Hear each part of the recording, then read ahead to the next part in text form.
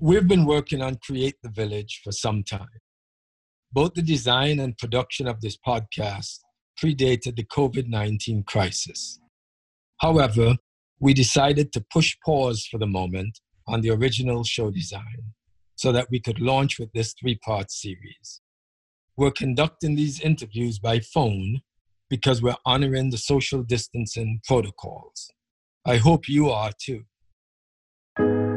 I am Egbert Perry, and this is Create the Village. The CARES Act is part of Washington, D.C.'s response to the economic calamity caused by COVID-19. The act includes a 120-day eviction moratorium for tenants in properties that are part of government programs or that have a federally backed mortgage loan. It includes a $300 billion direct cash stimulus for families. A family of 4 earning less than $150,000 a year can expect a payment of about $3,400. There's also a program called the Federal Pandemic Unemployment Compensation, which provides a bump for people who file for unemployment. Those who file will receive $600 per week in addition to whatever they would normally receive for about 4 months. They say the beginning is easy. It's the continuing that's hard.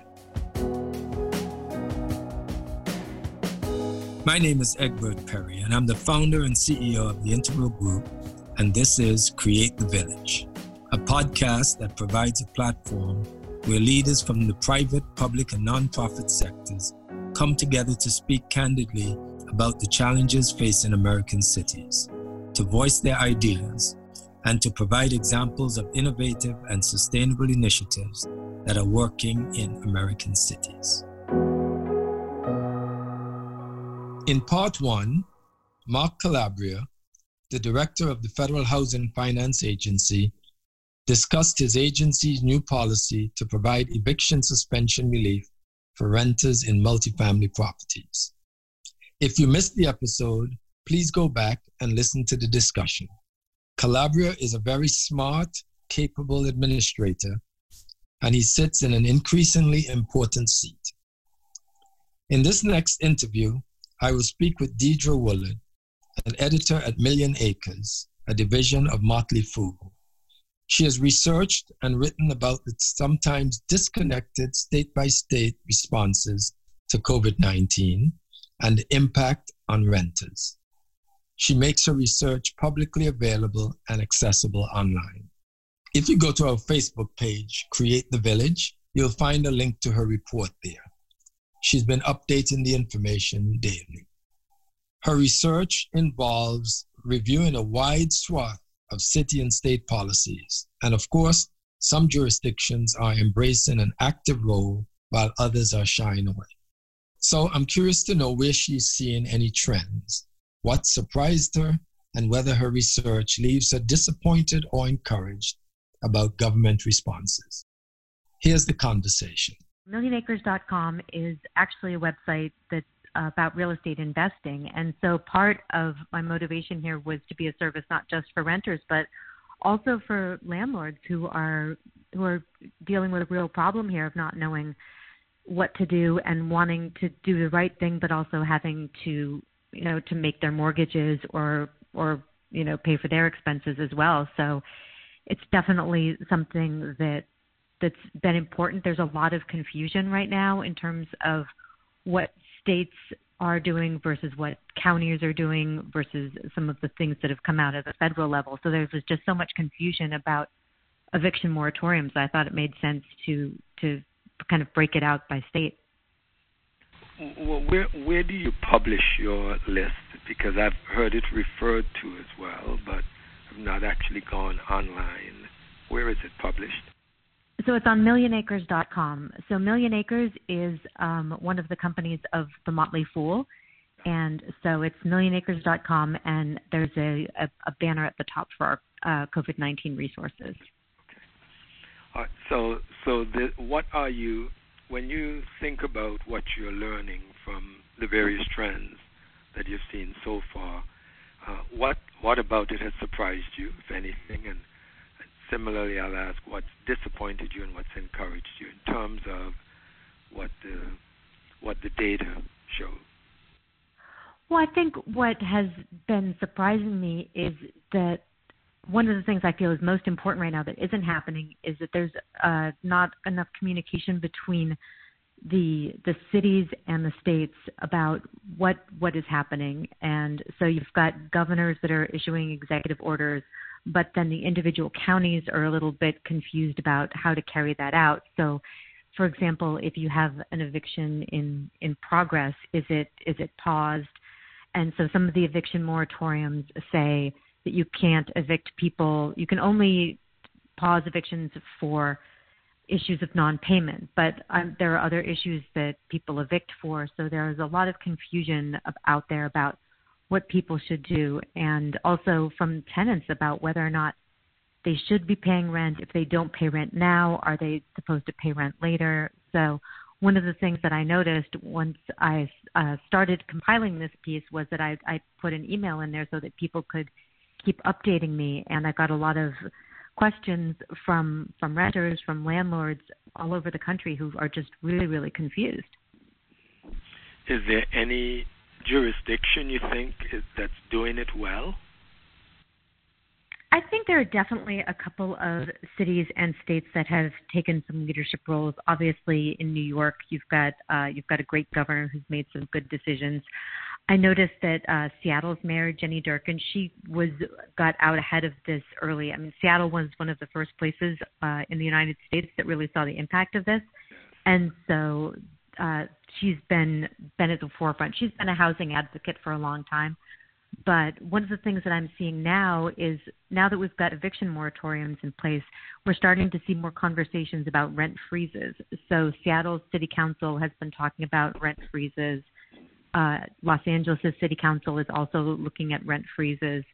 I don't know if you've seen the cancel rent movement that's been happening in New York, but there's a lot of different pushes in different directions, because really the amount of people that have lost their jobs is pretty staggering. And one of the things I think that's a little confusing is the difference between layoffs versus furloughs.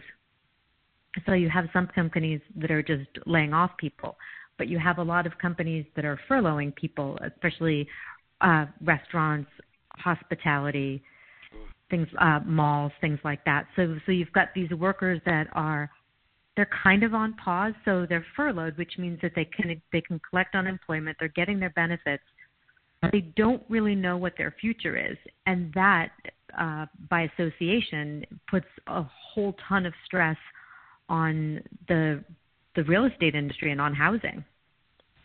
So, one of the, and that's insightful. I never really spent a lot of time thinking about the difference between those two, the furloughed worker and the laid-off worker.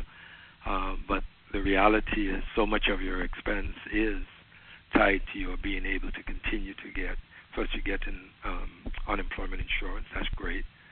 You're not off the docket, so in fact, your insurance may still be fully intact and a lot of other things. But I am curious, and this is risky. My question is risky because I don't mean to suggest I have an answer, but I'm concerned about moral hazard as well.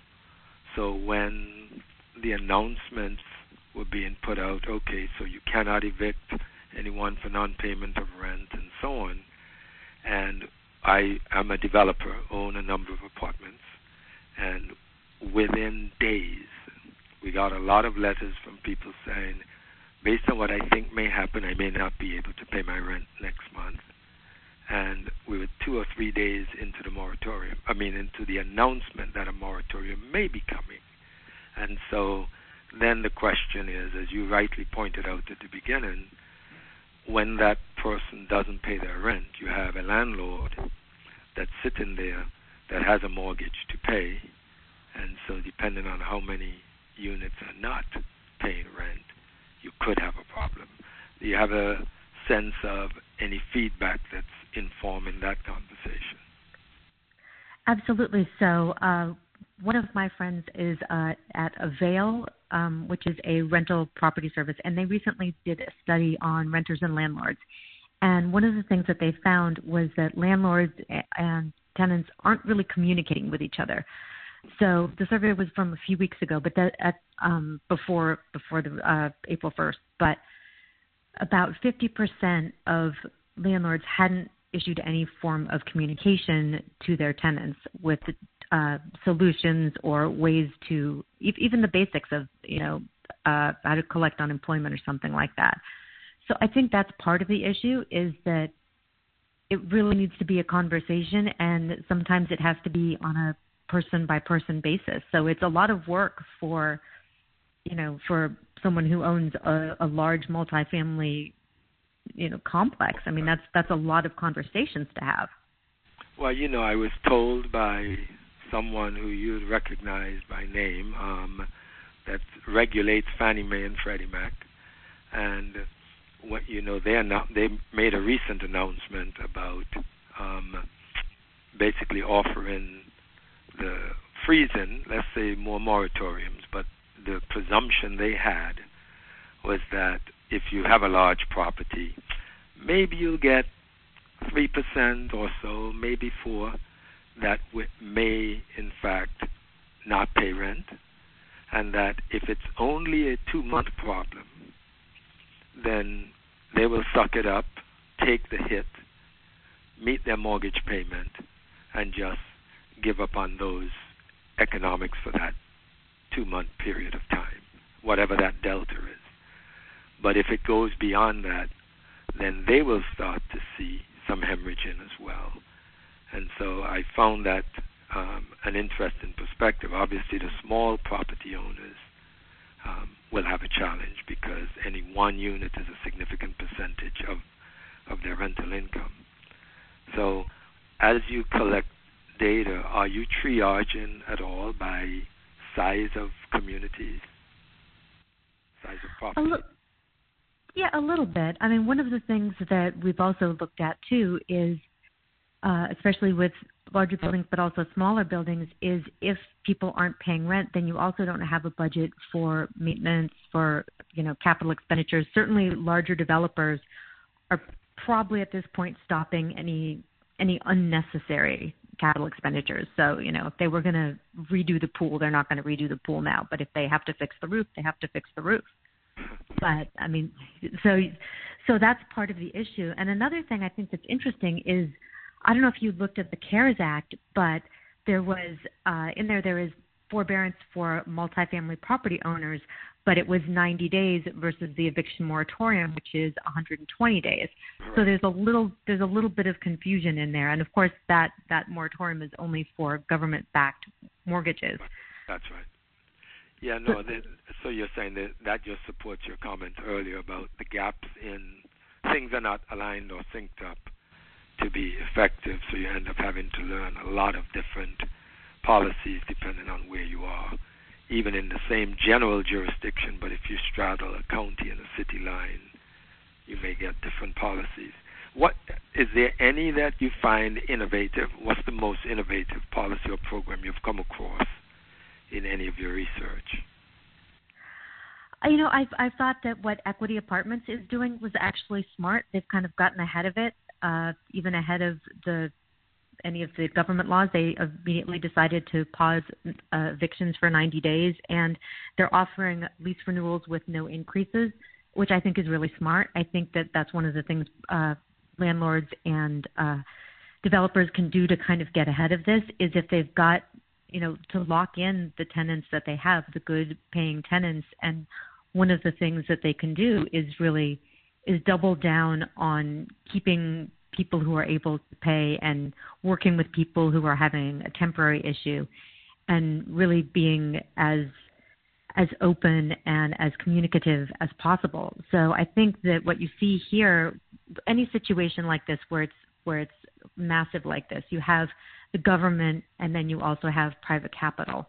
And so the ways that government and private capital can work together in the next few months are going to be so important. You see the same thing with banks. You see like Bank of America and Wells Fargo on the mortgage side working with the government on different aspects of mortgage forbearance. So I really think that in order for us to all get through this, you really have to have government and private industry talking to each other and working together. So, and I guess it's too early to tell whether others are going to follow that lead and adopt that approach. More developers, more property owners. Is that an accurate statement? Because they just did that 2 weeks ago, right? Exactly. Yeah. So I think a lot of property owners were in a kind of wait and see mode. I think sometimes some of the bigger developers may have more access to more data, more analytics. Maybe they have used a couple of paid services that might give them a bigger window. But if you're a smaller investor, you probably don't have access to that, or you may not think about that as much. So if you're in a smaller town, you may not be paying as much attention to the news. At first, when this started, it seemed like a big city problem. So one of the things that we're seeing now as this expands is it's going into smaller towns that are less prepared for this. And in those smaller towns, sometimes you have smaller mom and pop, investors with, smaller apartment complexes, or maybe a modest portfolio of a few single family rentals, and they're not prepared for this. So that's a real concern, is that making sure that everyone gets the information and knows what resources are available. For one thing, if you have a rental business, can you get a small business administration disaster loan? That's another thing that some people can take advantage of in order to help them if their tenants can't pay rent right now. And that actually has not been publicized nearly as much. I guess it doesn't hit as many people, or doesn't immediately feel like an individual by individual pocketbook issue, because I've been surprised at how little there is in the conversation out there about that as a form of relief. Yeah, me too. I mean, I think part of the issue there was that in the beginning, the grants were being rolled out on a state-by-state basis, and the governors had to apply. I think that's shifted now. But I think it definitely is an information. There's definitely been information bottlenecks at every stage. Another project that I'm working on right now, which I haven't published yet because it's still early stages, is property taxes. So that's another concern for everyone, really. And it's another case of certain cities are trying to make rules, and then states are coming out with different rules. So there's a lot of confusion around that as well. Wow. Yeah, it does make the case that we'll be seeing this problem for quite a while in the downstream manifestations of the problem that we're not thinking about today, but the ripple effect is going to be long-lasting. Unrelated to real estate, I think I have heard that you've been doing some thinking about the lasting impact the health and economic crisis will have on our economy, and how it will change the behaviors, the purchasing behaviors of so many of us. Is there what's in the forecast for us, and is it possible to get a sneak preview of what that's telling you? Well, one of the things I'm thinking about a lot right now is that old saying that says that it takes about 3 weeks to change a habit. So what we're seeing is everybody is kind of going through a forced habit shift. So all of the things that we usually do, we're not doing. And so the question that I'm asking, and a lot of people are asking, is if we all change our habits for, let's say, 2 months, and then we come out of this, do we go back to our old habits? And if so, how fast? You already had a shift, I think, in the restaurant industry, certainly, toward what they call cloud kitchens and delivery services, and less of that in-service restaurant. And so that is probably going to continue. Obviously, we had e-commerce putting a ton of pressure on malls and retail. So like Simon Property Group, they already have furloughed about 30% of their people because their malls can't open. And you had Cheesecake Factory telling their landlords that they weren't going to pay rent on April 1st. So we're already starting to see what's going to happen. The question really does remain is, what if people don't go back to the gym, for example? What if they've learned how to do workouts at home they've become comfortable with that. You start to see industries change. Or going to the cinema. That's another one. That's a big one right now, especially because you've seen some of the movie premieres happen online. So some of the major movies have been delayed 6 months, and so they're going to have their premiere in the theaters. But some of the movies they just released straight online where you could buy them, and so that's a really good question. Does that change? I mean, already that industry was feeling a lot of pressure. So I think any industry that was feeling this kind of pressure has sort of seen it accelerate so rapidly. They may have been preparing for, okay, this is a gradual shift that's going to take place over years, maybe even a decade, and instead it's now in hyperspeed mode. Well, Deidre, if you want one more data point, I can tell you that an old guy like me, I am already improving my technology skills right now because I don't need to be in the office as much as I used to be. I thought I did, but I'm getting a lot of work done from my home. So I think you're right. I think that's pretty insightful that we are maybe making some permanent shifts. Some of it will revert, but some of it will be with us moving forward. Oh, absolutely. I mean, offices is a great example. We've all learned to work remotely, so it'll be interesting to see how much office space companies require in the future. So then moving back to the front, and this is just a sort of a last question, where do you see your current work that we were discussing at the beginning on the impact of the moratoriums and so on, where do you see that taking us? Is it informing policy real time, or is it what's being done with the data? You've been cited a couple of times in pretty prominent places, but are you getting calls to sort of mine the data and help inform policymakers? I haven't been asked to work with policymakers. Mostly what I've been doing is actually just reaching out to individuals. And one of the things I just want to say about that is that the housing authorities are a tremendous resource. And I know that they're all working double time right now, and they're all working from home without access to a lot of their files. But really, at the local level, so much is happening. So I think that's a tremendous resource for people. And I know that everyone in the housing authorities that I've talked to are so dedicated to helping people find answers and really, and finding shelter if it comes to that. So I think those are really important resources for everyone right now. Excellent. Thank you. This was a great conversation. Create the Village is produced by Rick White, directed and edited by Brennan Robison.